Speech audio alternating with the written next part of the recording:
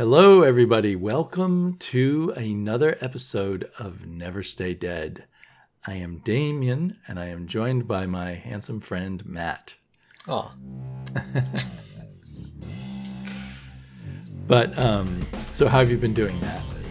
I am okay. Okay. It is COVID. We're all trapped in whatever little lives we've got. But we're reading a big, expansive book today called, or we have read and we're going to discuss, The New Frontier by Darwyn Cooke, written and illustrated by Darwyn Cooke, with color by Dave Stewart, a favorite colorist of many people. And what else is there to say? It was originally printed in single issues in 2004, and then I think in 2005 it made it into some paperback trades or something. I think that's where I originally read it. And then it's been in a bunch of hardcover iterations. I'm looking at the Absolute edition here, and Matt may have read it in a hardcover deluxe version. I did. Thank you for sending that my way. That made it. Yes, I had both. And I wasn't happy with the deluxe version. It wasn't deluxe enough. Oh. Had bad binding, so I don't feel like I've given you that great of a gift. It's fine by me. A little bit of the gutter loss just doesn't bother me as much. And of course, it is completely available on the DC Universe app, which I also have up on the screen here for the people watching in video. I picked it because I remembered it as one of the most brilliant superhero comics I'd read in ages when I read it back in 2005.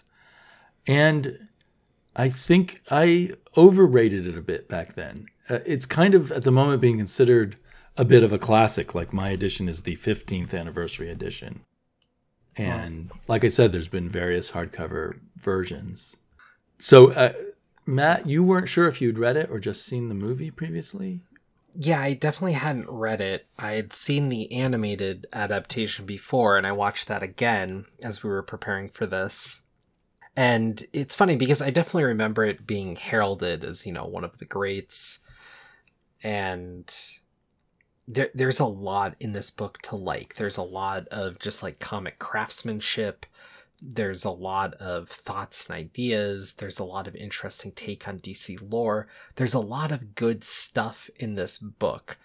And I kind of want to preface what I'm saying because I'm going to be fairly critical of a number of parts of this book. And I think that's in large part due to the fact that I'm reading this in 2020. If, I had read this in 2004, I think it would have read differently. I'm also thinking I'd be reading it as a high schooler, which might be part of it. I think reading it post-college might be part of the criticism. Because this book opens itself up to some higher-minded criticism that I think it fails at in certain points. And We'll get there. But I first read this in my 40s, so yeah. I don't have that excuse. And I'm not saying it's a bad book. I'm just saying it's not the great book that I somehow had pictured it as in my head after reading it. Years later, I just looked back on it. I just want to say, overall, I think this is a worthy read. I totally think it's worth checking out. You can't deny that there's a lot of greatness here, but falls short. It falls short with some of the messages and themes and even artistry. So, good, not great. It's a complicated read. It's an interesting one. I'm glad we're doing it, but it's never going to be my favorite or anything. This is very much a mixed bag for me. Mm-hmm. Yeah, I felt it was a mixed bag in terms of its success in just storytelling techniques and the like. Yes. Let me just really quickly kind of spoil the whole book for those. Good luck. I'm always trying to recap books quickly, but I would say this book is supposed to take place between the end of the golden age period of superheroes, when comic book superheroes were really popular, and then they kind of went away, and there was just war and romance and horror comics, and it's sort of like giving a quote real world in the DC world reason for that happening, which kind of resembles Watchmen, that superheroes were made illegal. And so for a long time, they were in the shadows or not, or inactive completely. And then it gives a series of events which somehow tie into like the space program and all of the Kennedy idealism that brings back the superheroes up to, in an adventure that leads up to the first issue, or it was an issue of Showcase that featured the Justice League of America, the first Justice League of America comic. It's literally supposed to lead up to that. Right. It's like a tapestry, which makes it really hard to summarize. A tapestry of different characters and different events in that intervening period, starting with Dinosaur Island and moving through John Jones, the Martian Manhunter, arriving on Earth and his life on Earth before he decides to become a superhero, and the adventures of Hal Jordan before he becomes Green Lantern, when he's this odd pacifist Air Force pilot and sort of failed test pilot who gets a job with a secret project at Ferris Airlines. Those are just a few. We get snatches of Batman and Wonder Woman and Superman. Wonder Woman and Superman, in a sense, have become like Dr. Manhattan in Watchmen, where they're the two legal superheroes who are sent out on missions for the U.S. government. And some of them turn out to be questionable, especially to Wonder Woman. And we get little flashes of a black hero who's trying to fight back against the KKK. That's a pretty hard one to chew on in this book. And then eventually we build up to the Martian Manhunter's origin, so to speak, and Hal Jordan, Green Lantern's origin. The House, Wonder Woman, and Superman kind of change their attitudes or their approach to things, and how Batman and Robin get back involved. And who am I missing in that mix of that tapestry?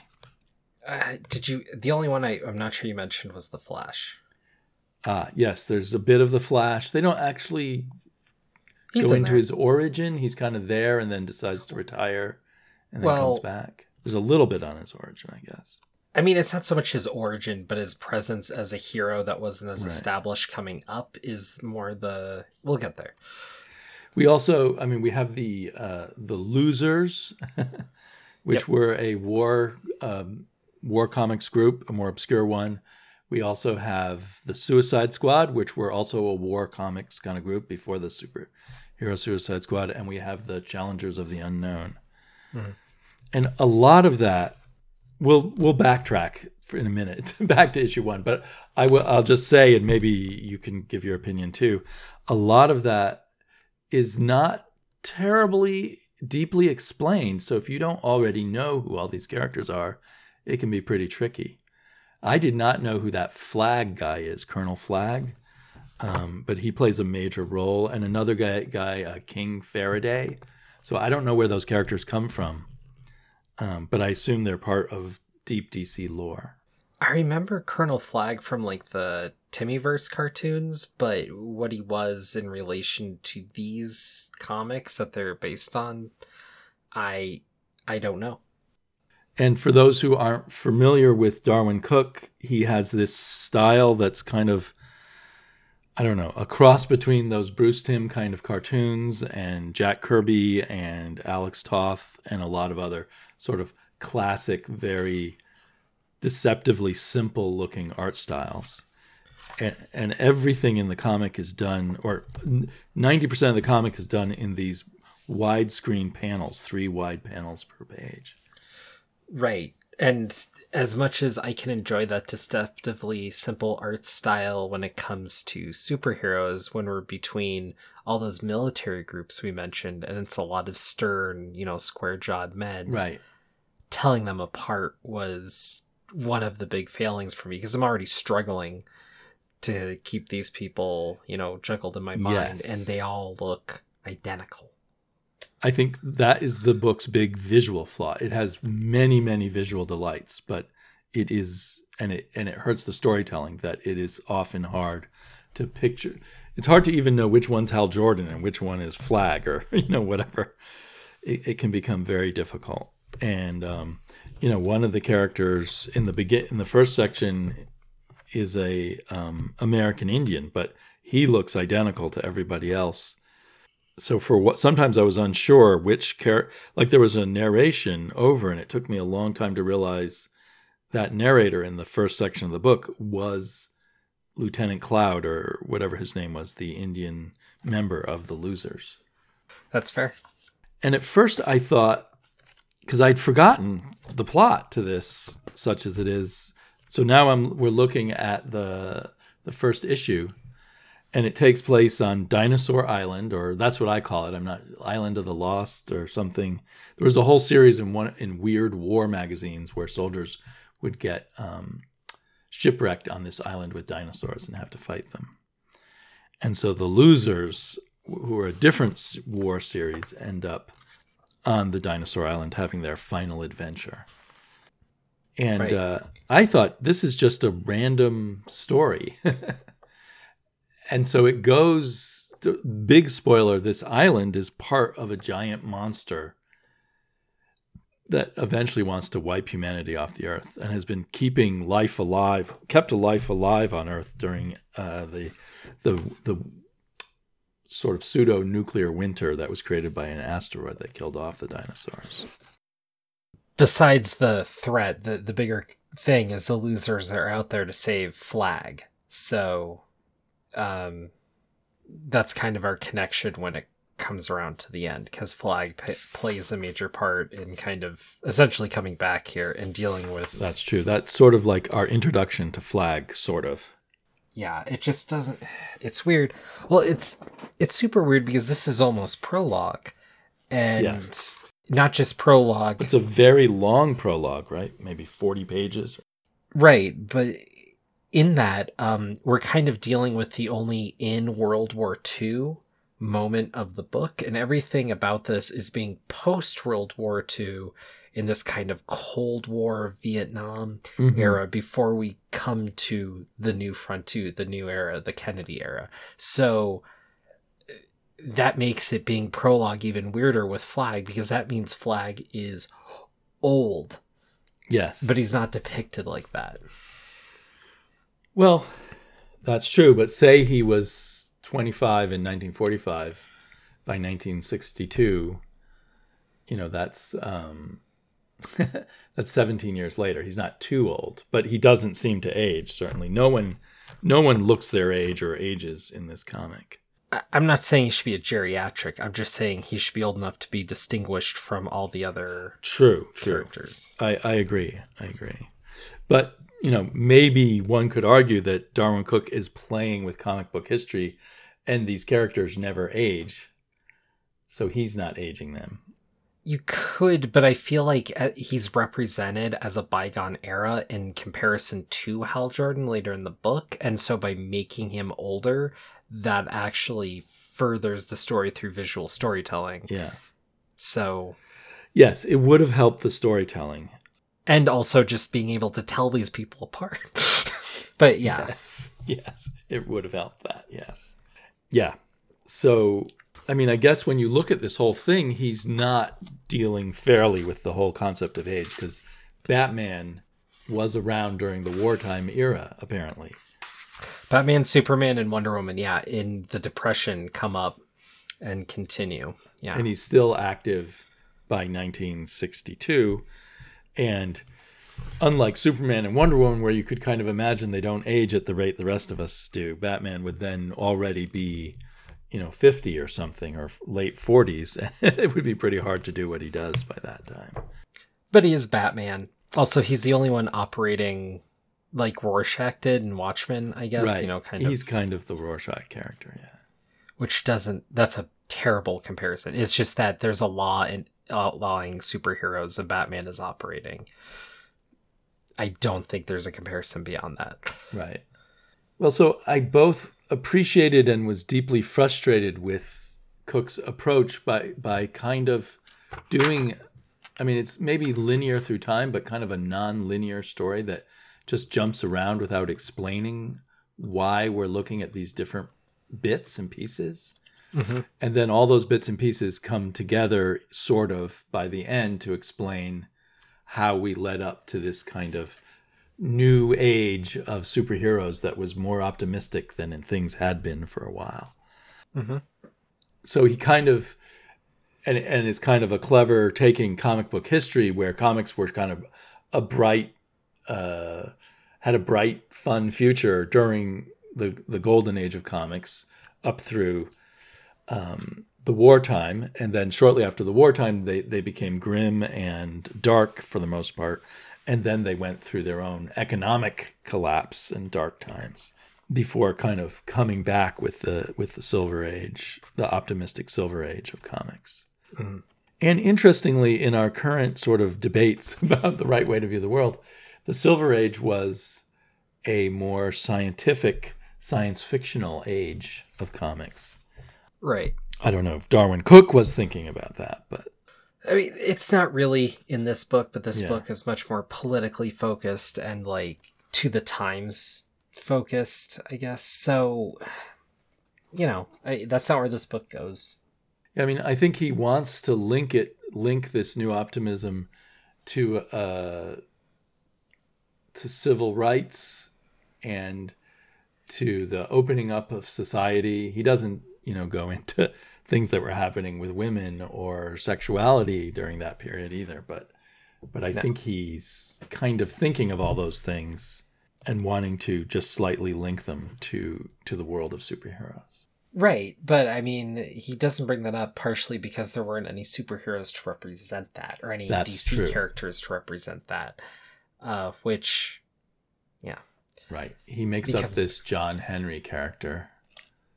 Yeah, so John Henry was something that bugged me because really his only inclusion in the book is actually when Martian Manhunter is disguised as a detective and looking into cases in the area involving these kinds of people. And so John Henry looks very much like Hangman in The Watchmen, black guy, noose around his neck, kind of carrying a hammer though. And he gets into this scuffle with some white supremacists that did him and his family wrong. They burned his family alive. And in there, this entire time he's only in it for like, I want to say 5 pages. It's being narrated. Well, his story reappears here and there throughout the tapestry. I think it's mentioned, but there's only really one big section that with him, to my recollection. You'll have to understand as we flip through this story is 400 plus pages long, so it's very hard to find the little bits that we're talking about. Well, there's technically chapters, but and on page 182 is kind of the part. You're right, it is broken up. Sorry, but it was 3 pages, and there's like 3 pages later. Okay, 6 pages.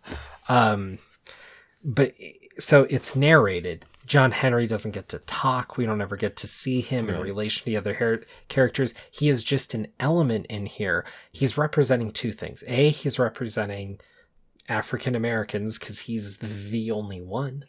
Right. And he's also representing that this is happening elsewhere in America because really DC, despite not being Marvel and having made up places, are all coastal. And so if you look at the DC map, they're all East Coast in these very populated areas, which you could make, your assumptions of what those cities are probably like, but they're predominantly white. And it bothers... Right, it's like he threw in this social issue without really knowing how to really connect it to all these white superheroes. Right. But he wanted there to be some kind of... Well, yeah, and and so in preparing for us talking about this, I also watched some videos. One of the videos was made by a very prominent comic skater talking about how this showed the grim, gritty side of, the era that we're talking about, and how Darwin Cook wasn't shying away from anything and not brushing over anything, quote unquote, the way SJWs do, of course. But what really bothered me is that this is so much their way to tackle racism in comics is you pay it lip service and then you go away from it. Because the problem of the way that John Henry's included here is that he never meets any of the white characters. He never gets to step into the new frontier. Black heroes are not accepted into the glorious new future. They were never even really a part of the story to begin with.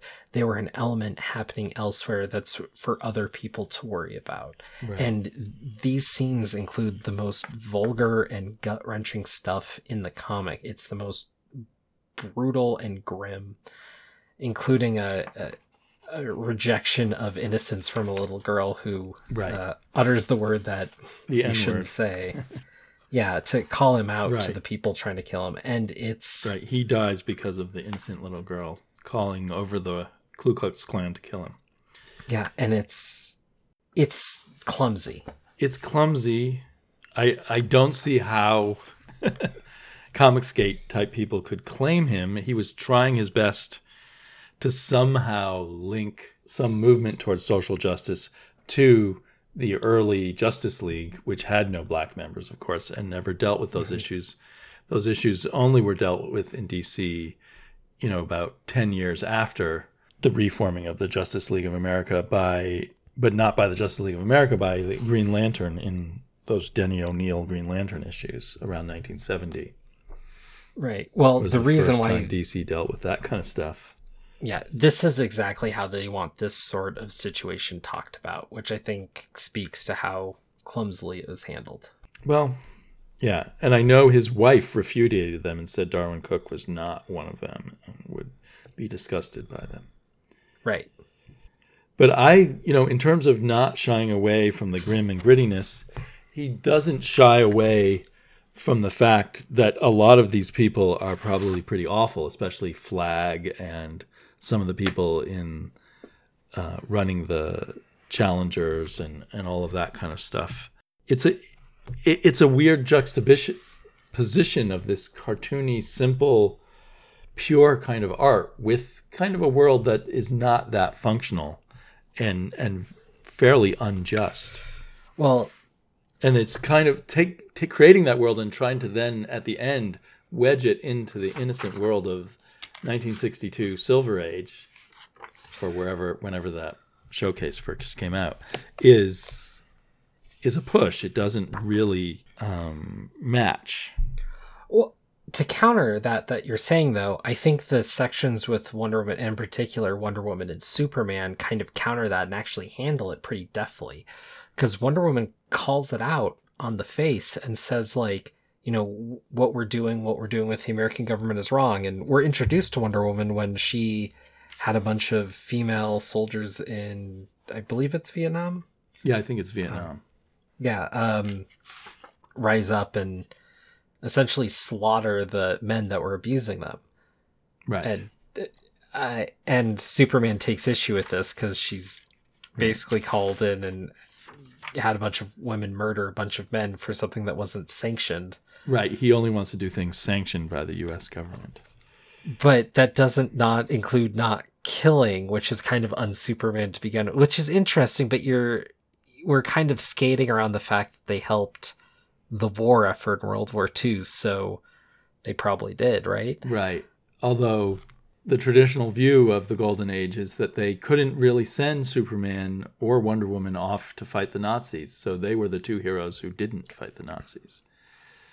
They sent off heroes... Real heroes, Marvel heroes, right? Like Captain America, ones that weren't super overpowered, so you would not wonder why the Nazis weren't defeated tomorrow. But overall, Wonder Woman... So yeah, Wonder Woman's another one, along with that John Henry type story, that has a conscience and is talking about a better world, but it doesn't really line up with our end point. Well, where with Wonder Woman as the token woman in the Justice League of America, so that the problem is he's trying to put all this stuff in that he then can't do anything with because his endpoint doesn't allow for it. Well, so I feel like this book is to try to talk about a transition between two periods. You have the Great War. Sorry, I'm forgetting. World War II. The Great War is technically World War One, but at this point, wouldn't they just be considered one war? Not quite. Yeah, not quite. And then we're in this weird moral gray period, but the idea is by the end of this book, we're moving into this new, better age because we're all going to push for that better tomorrow and not idly sit by against the problems of the recent past. But in that, you're right, where Wonder Woman ends up fights at, but I also wouldn't believe that the Wonder Woman of this book would become a secretary. Right.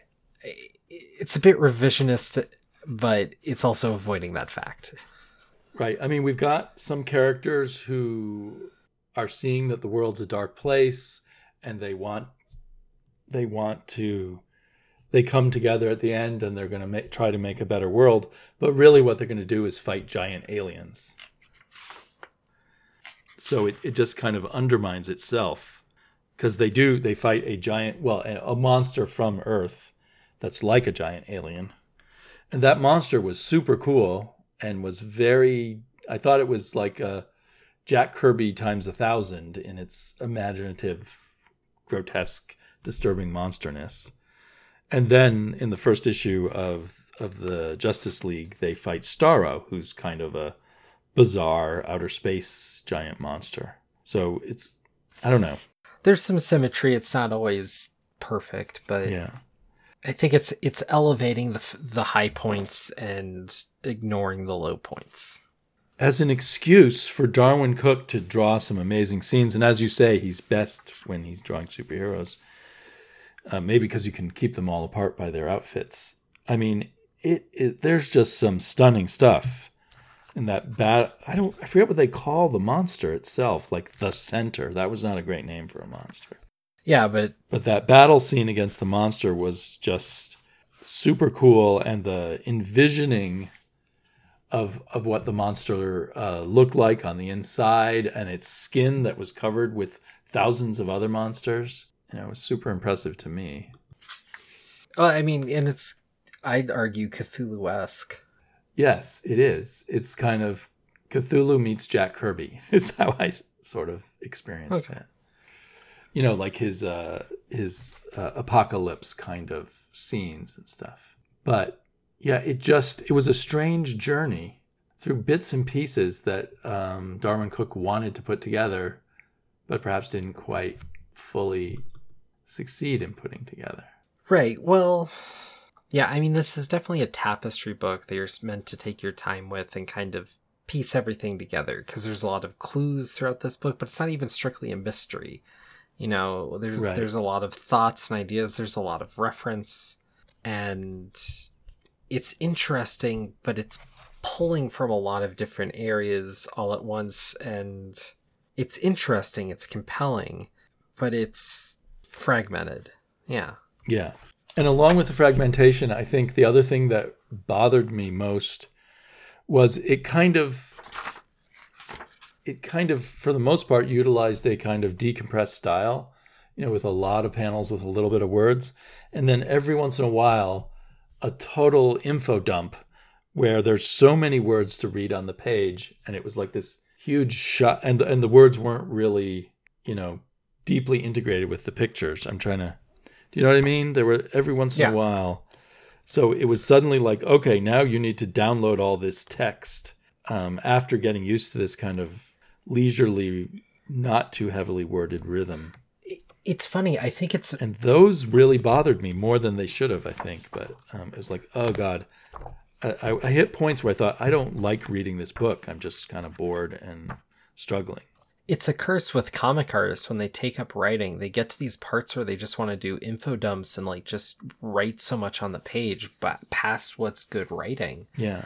And it seems to happen with every major artist doing their own writing, and this book didn't escape it. True. Although I'm trying to think if that's every artist doing there are some exceptions. Did Frank Miller ever do that? Or I thought he did in some of his earlier like Daredevil stuff. Like there's some clunky passages where he info dumps, but it's more to his benefit though, because he gets some brilliant Frank Miller like splash pages in return for it. And also doesn't feel as bad because they're very issue based early on. So there's like a page that there's a lot of text on, but it doesn't pop out as bad.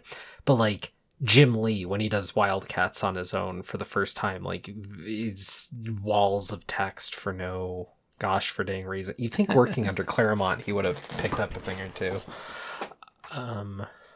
I wonder, there may be an extent to they aren't as experienced as storytellers, and so they haven't figured out how to weave all the information into the story. So they just get to a point where, okay, I've just got to tell the audience all these ideas I have that will explain things in the background. Yeah, good guess. So yeah, I found it. That's part of what I didn't remember, what an uneven read it was.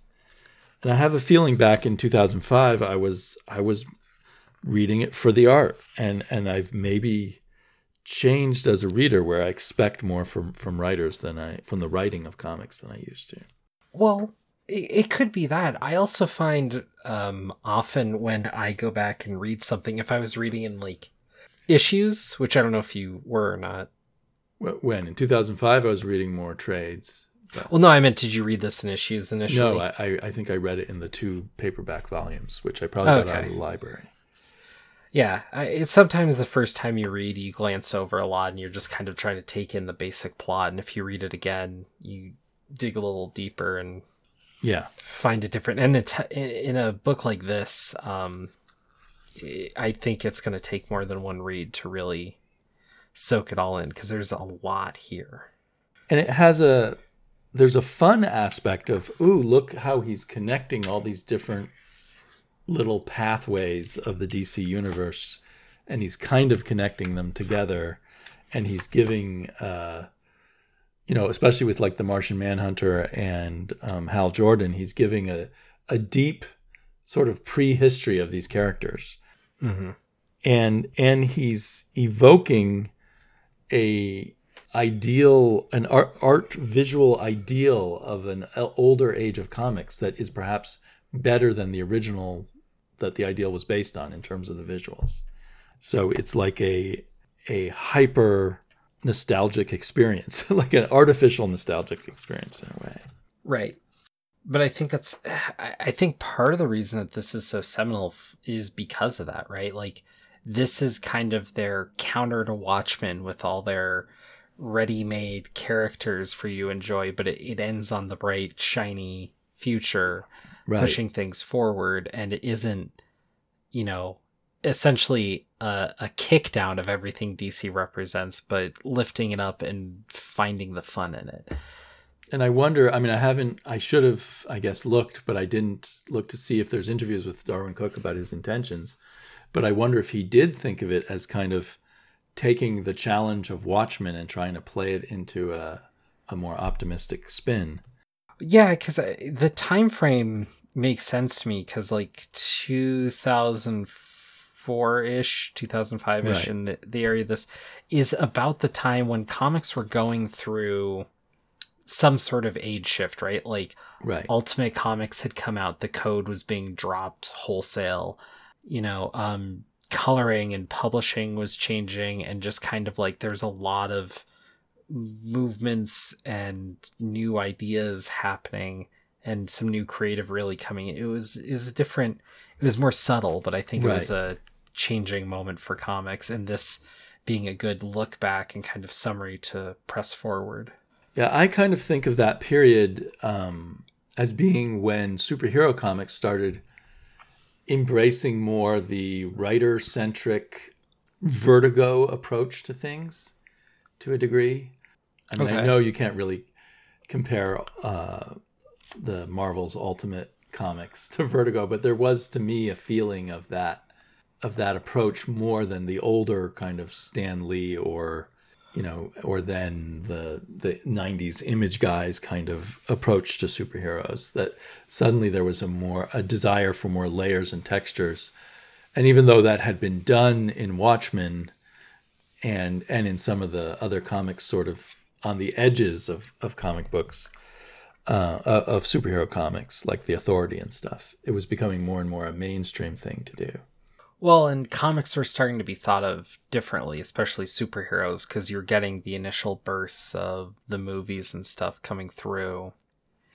And you had the people brought up on the 90s cartoons that were hugely successful, either continuing or dropping with comics, and so trying to maintain that, which would be about their core audience at the time, led to some moments, but that was more Marvel. I'm trying to remember. So around this time you had like what, Hush and what's that Superman one? Forever Tomorrow. Oh, wasn't that kind of a failure? Jim for Tomorrow. Superman for Tomorrow. I think critically in our minds it's something of a failure, but I remember it being the big like Superman story of the time because they pushed it so hard. And I would think you, at that time, you also were beginning to have the rise of writing for the trade, of writing for a much longer story, because you were now pretty sure that most of the individual issues were going to end up collected. Yeah, trades were definitely like the driver of the industry at this point. And so Darwin Cook's definitely, thinking in terms of this big tapestry and not worrying about if an individual issue doesn't fully, tell a story. In a way, it seems like he lost control of it a bit, and he wasn't able to bring all his parts together he had a beginning point and an end point, and then a lot of pieces in the middle, some of which pointed to his end point, and some didn't really. Right. Yeah. And maybe it didn't matter because he was doing peak Darwin Cook art with peak Dave Stewart colors. I don't know if I've seen the individual issues because they're 64 pages long. They must have been like mini graphic novels themselves. Yeah, I think they're like prestige, kind of like a Dark Knight Returns kind of vibe there. But yeah, I mean, there's just so much that happens, and it's funny because like it's talked about, but I don't think Green Lantern's even really the main character here. But we don't even see Abin Sur, like the Green Lantern stuff, really till we're most of the way through the book. Yeah, it feels like maybe we had 50 or 60 pages of Hal Jordan before we got to Abin Sur. It feels like the two biggest stories were Martian Manhunter and Hal Jordan. Right, and I think Flash is I feel like Flash is a bigger component, even though he may not have as many pages. I feel like he represents and does a lot by being there. He also has most of the best scenes in this book. Superhero type of scenes, yeah. But he's not his life, who he is as a person is only, explored for a page or two versus the many, many pages on those other guys. And then the other really long sequence is that first sequence on Dinosaur Island. But the only like fun of the age superhero scene we actually really have, I think, that isn't really connected to the overall plot is the Flash one where he's fighting Mr. Freeze. You're right. Like the scenes between Diana, Wonder Woman, and Superman are more them talking. They're the aftermath of things, or a scene of them with Eisenhower being given a medal. Right. And I mean, there is a scene with Batman and Martian Manhunter where they're saving a child from the cult that is possessed by the big bad. Right. That's true. And that was a cool scene too. It is, but it's so unlike the comics of the time. Well, true. But there was no Martian Manhunter at that time. This is the hidden secret history of Martian Manhunter. I don't think he had appeared. So this is like a story that, the secret history of the DC universe. When was he introduced? I don't know the history of Martian Manhunter. I have to say I'd have to Google that right now. Fake geek grandpa. Come on. I'm failing as a geek grandpa. I don't know much about Martian Manhunter at all. I'm not sure there's a ton to know, is there?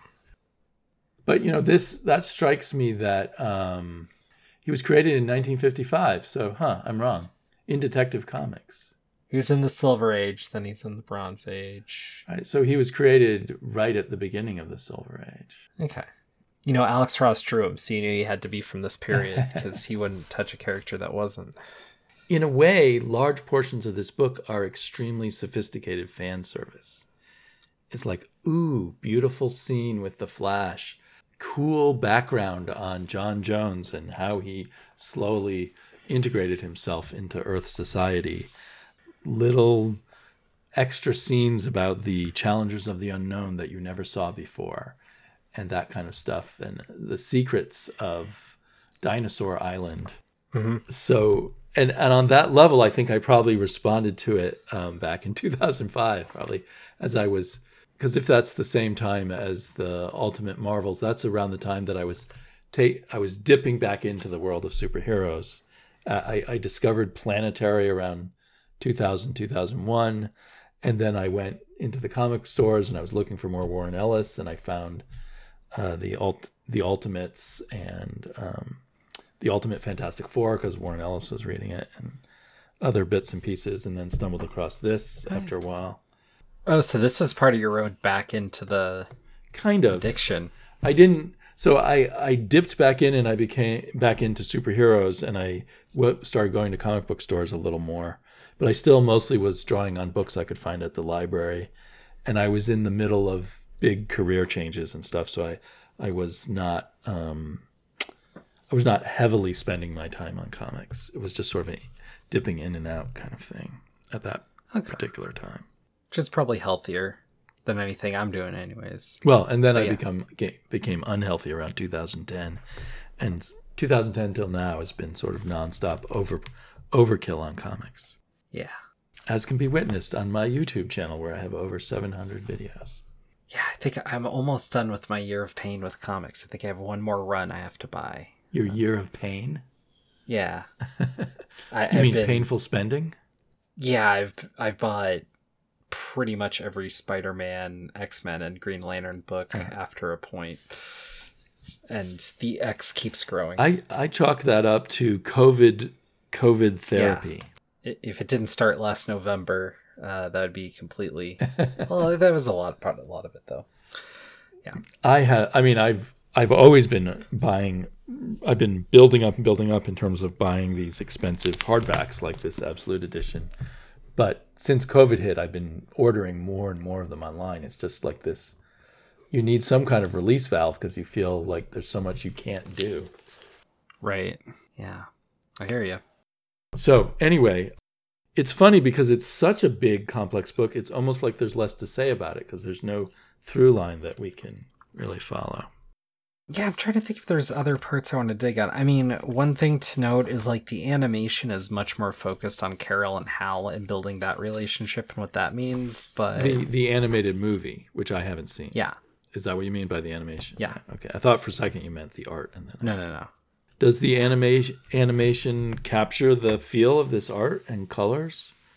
I mean, more or less. I mean, Darren Cook and Bruce Timm worked together before, and so it leans more Bruce Timm, understandably, but I feel like this feels and looks different.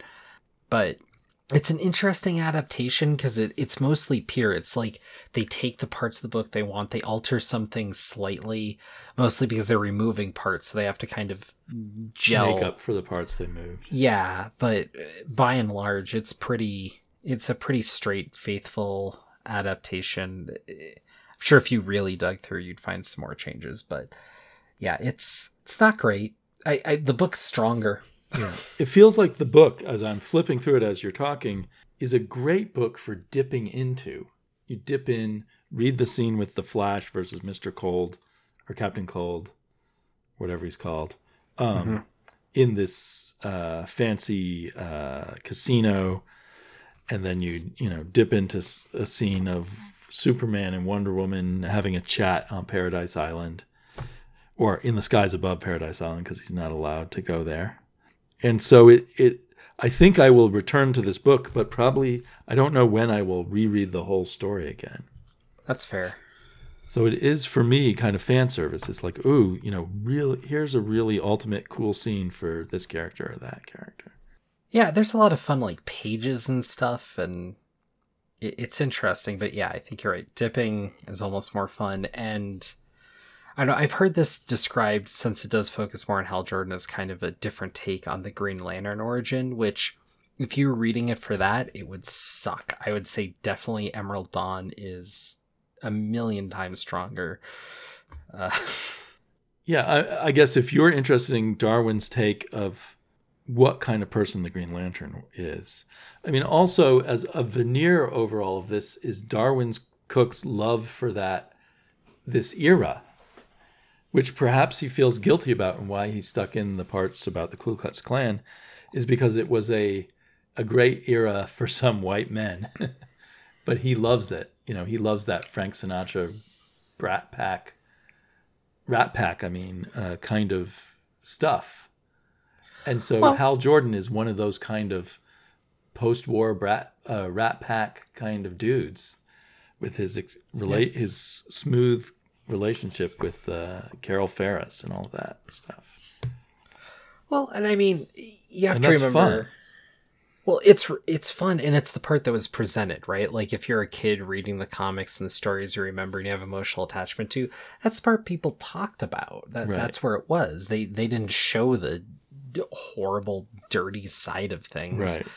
And I mean, as we learn more and more now, that's just what it was. People weren't talking about the stuff happening. But at the same time, like, if you're talking superheroes and having fun with it, yeah, you know, like, that wasn't part of it. And so when it comes to representation, talking about historical times, I think you're right. Like, I think he's kind of making a concession for the truth of the times. But at the same time, I almost never say this. The book would probably be stronger without it because it's handled so clumsily.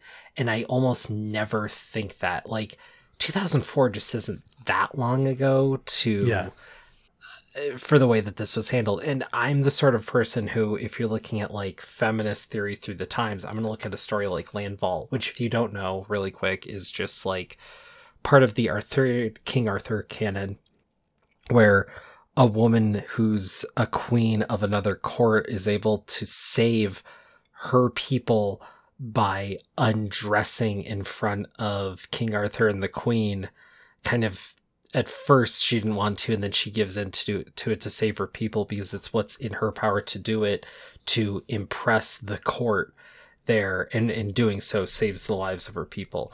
That was female empowerment because she was able to A, be a major character, and 2, make a choice to be the hero. If you read it now, wouldn't quite fly that way. But at the time, it was a huge step of progression. I recognize that and I understand that. But 2004 is way too late to be like, well, there was a black guy somewhere and he was a hero, but it was rough. You know, like, no, it doesn't. And in 2004, I think, I mean, I don't know what Darwin Cook was thinking, but I think that a lot of liberal white people in 2004 could think, hey, things are mostly better and we're headed in the right direction. I mean, we weren't at Barack Obama yet, but there might have been a sense of, yes, we've gotten past the worst of these times. And now for the public who's now people like me who've seen more of what was hidden, thanks to social media and Black Lives Matter, we don't feel such an optimism that everything is necessarily going in the right way. I mean, I guess, but I'm also like, this guy could have walked down the hall and talked to Dwayne McDuffie to make sure he was doing this sort of thing right, and didn't, you know, and or a number of other like milestone creators. Just like, he had access to do better and he didn't here. I think what he did do well is give you a very strong sense that all these people in this sort of Frank Sinatra world are actually damaged goods. They're all wrecks from World War II. They're all, or the Korean War in the case of Hal Jordan. So they're slick, go get 'em, gung-ho-ness is a cover for the wrecks that they become because of wartime experiences. Which is funny, and again, why I think the Flash is such a kind of important character in this book, because I think that veneer and all that you're talking about, I believe, but I don't believe the Flash is any of that. He looks like a loaf on the couch till he gets up to run and like save the day, but he's also kind of like a puppy dog to his girlfriend. Like his personality is so offset from everyone in the book. He feels like a different kind of man almost. And so, well, and they don't do that. Did he go to war? I don't know if he did. No, he's only ever really been a superhero, but he's also a superhero against the law in that case because he knows it's the right thing to do. So again, yeah, I feel like that's why as we're going through this, like the Flash's presence is felt in this book even when he isn't there necessarily, because he's like this odd counterweight to so much of what you're talking about in a good way for both ends.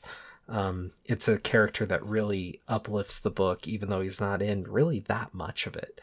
And I'm looking at the ending here. Green Arrow shows up. Right. Cool. Right. I mean, I think that takes us back to the fan service. We just see so many characters, and only a few of them are really explored. But we get a cool scene here and there. You know, Green Arrow does a little bit of cool archery work, and well, and I almost appreciate that more, right? Like he didn't really have anything for Green Arrow to do, so he threw him at the end for the big to do, because I think he's mentioned slightly beforehand, and then, you know, he's summoned to fight the big bad. And he's needed because he's part of the JLA that we're building to, but there you go. Another thing, when I think of myself as a reader between then and now, going in deep, really maybe for my third or fourth time on superheroes, I've become more and more against big events and gatherings of large heroes. I prefer, you know, like my favorite comic recently at DC was Hawkman, when it just was exploring Hawkman and not when it was connecting him up with the Justice League or big events in the DC universe. And so I personally, as a reader, have moved away from this whole idea of big universal events. And I think that's maybe a common thing for us older readers. I see people come back to comics all the time. They dive into some events and then they start complaining about them, and then they start looking for the smaller books to read, I think. It's funny because I just dived into an event from 1989, I want to say, Inferno. An event I know nothing about. Yeah, well, I didn't really either. And it was handled shockingly differently. There's kind of 3 tracks going on that all loosely tie together, but it's more an event in that there's kind of this period of time where all this stuff is happening and a lot of characters are loosely affected, and then there's kind of the main books dealing with it. But like, it's an X-Men event, but there's more Spider-Man books than there are New Mutants books that's like one of the main tracks and all that. It's this whole crazy thing, but it was handled very differently. And a big part of that is how the creative through line happened at Marvel in those days versus the more corporate offices now, or how it was ever handled at DC. It's interesting how, if I was reading any one of those books, just getting the Inferno books through whatever books I was reading, if you were doing it that way, would be perfectly fine. So they structured it loose enough so that the individual writers could just tackle it in a way that worked best for them and not let it derail their stories? Is that what you mean? Well, yeah. So like Marvel is effectively in New York. And so this thing is happening in New York and the characters are going through what they're going through, but also this thing is happening that may or may not have a major part of the issues that actually tie in, which is compelling and worked. And like in the Power Pack, it's a big deal. In the Fantastic Four, it's barely mentioned. Right. But to tie it back to this, like this is a giant event. You know, this is the new frontier. It is this decade spanning event.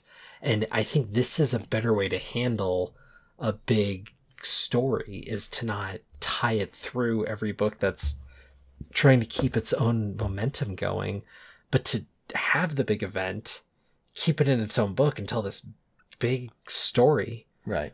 And then let your other stories go. I know it's crazy. Looks like an event, but it's not the event comic that actually affects the current continuity and current events in every book.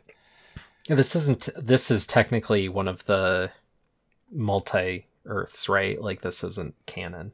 It's not canon, yeah. I don't think at this point they would identify it as not being Elseworlds or anything. But in that feeling, there are various story threads in here. I just wished for more of them. You know, like I wanted to follow through with even more of the Martian Manhunter's experiences. And I don't, even though the Martian Manhunter started in Detective Comics in 1955, I don't feel like I can go back to those comics and get more of these experiences with the Martian Manhunter and King Faraday and all of that stuff. Yeah, I wonder how much was in that original stuff and how much is kind of retrofitted, as with most of this comic, for the characters we're more familiar with. But I will say Martian Manhunter was a standout character here. And one of the standout moments was between Batman and the Martian Manhunter being the two Gothamites. Yes. With Batman basically laying down the law with him. Like, he's willing to work with him, but he says, you know, if you do this thing I don't want you to do, you know, I bought this, you know, $1 million rock to deal with the one in Metropolis. With you, I just need a penny for a book of matches. And it's like, all right. It's, I think, the best line in this book, because I don't think I saw one recap or anything without it. Well, it would be fun to have a continuation where we see more of Batman's adventures as a sort of stay in the shadows vigilante who is completely working illegally. Although, who secretly is friends with Superman, and Superman set up a fight where it looked like he could beat him. You're right, Damien. What DC needs is another Batman book. No. On the money. But as I read this, I want to read more of the it's like getting scenes from a world of comic books that you don't have. Right. An alternate. Anyway, I guess that's what any Elseworlds kind of book would be. You briefly get. But the tapestry here means that you get glimpses. Maybe that's a bit like being a kid reading comics back before you could get all the issues. Right. And you could imagine a much better continuous universe than there actually was, either at Marvel or DC, when you only read bits and pieces and you knew they were all connected and you kind of connected them in your imagination a bit. Right. And one thing that is odd about this book is that there's no superfluous use of a character in a costume, right? If they're in superhero mode, that moment's going to sing stronger than the other two around it, with the set piece moving and whatnot, because that's all done by people in suits or people in military garb chatting or shooting. Superhero moments are purely climax. They're purely, you know, the delivery of the final moment of either a large portion of the story or of the final bit of the story. I mean, we signify the entry of the third act when Hal Jordan actually puts on the ring and gets the costume. Right. But even when he first gets the costume, he decides not to wear it, and his main use of the ring is to power his jet. So it's only when he's being swallowed by a giant monster and needs to rescue other people being swallowed by a giant monster that he finally sort of reveals himself. Reveals the Green Lantern as a superhero that the world might see.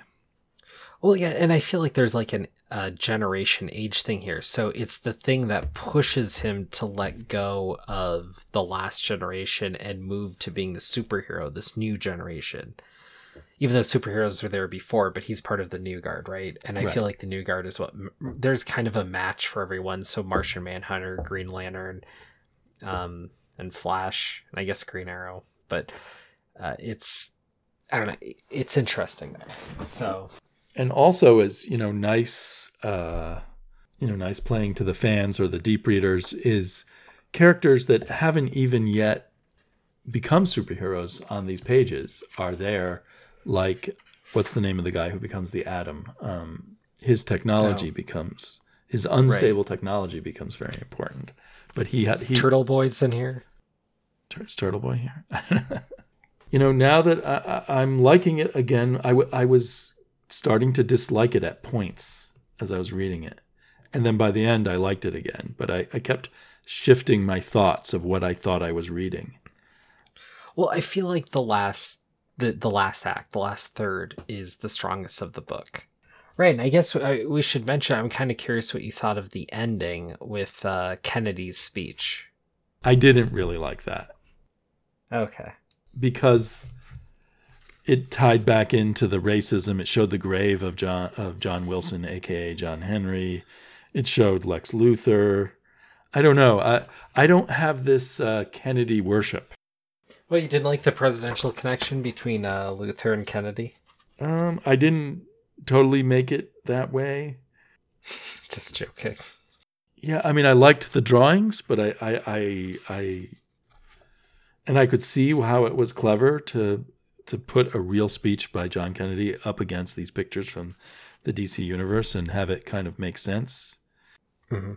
Yeah, I mean, I guess Kennedy was an inspirational speech maker. I was too young to ever appreciate that, and I think by the time I got old enough to look into things like Kennedy, I already had kind of an anti-baby boom kind of feeling going on in my heart. Gotcha. Okay. I have to be a millennial. You're stuck with it. Well, you will prove that millennials are not what some old farts think they are. Well, we're the old farts now, so there you go. Somewhat old farts, yeah. All right. Next time on Never Stay Dead, continuing our talks from the works of the minds of their day, Frank Miller and Chris Claremont. Yeah.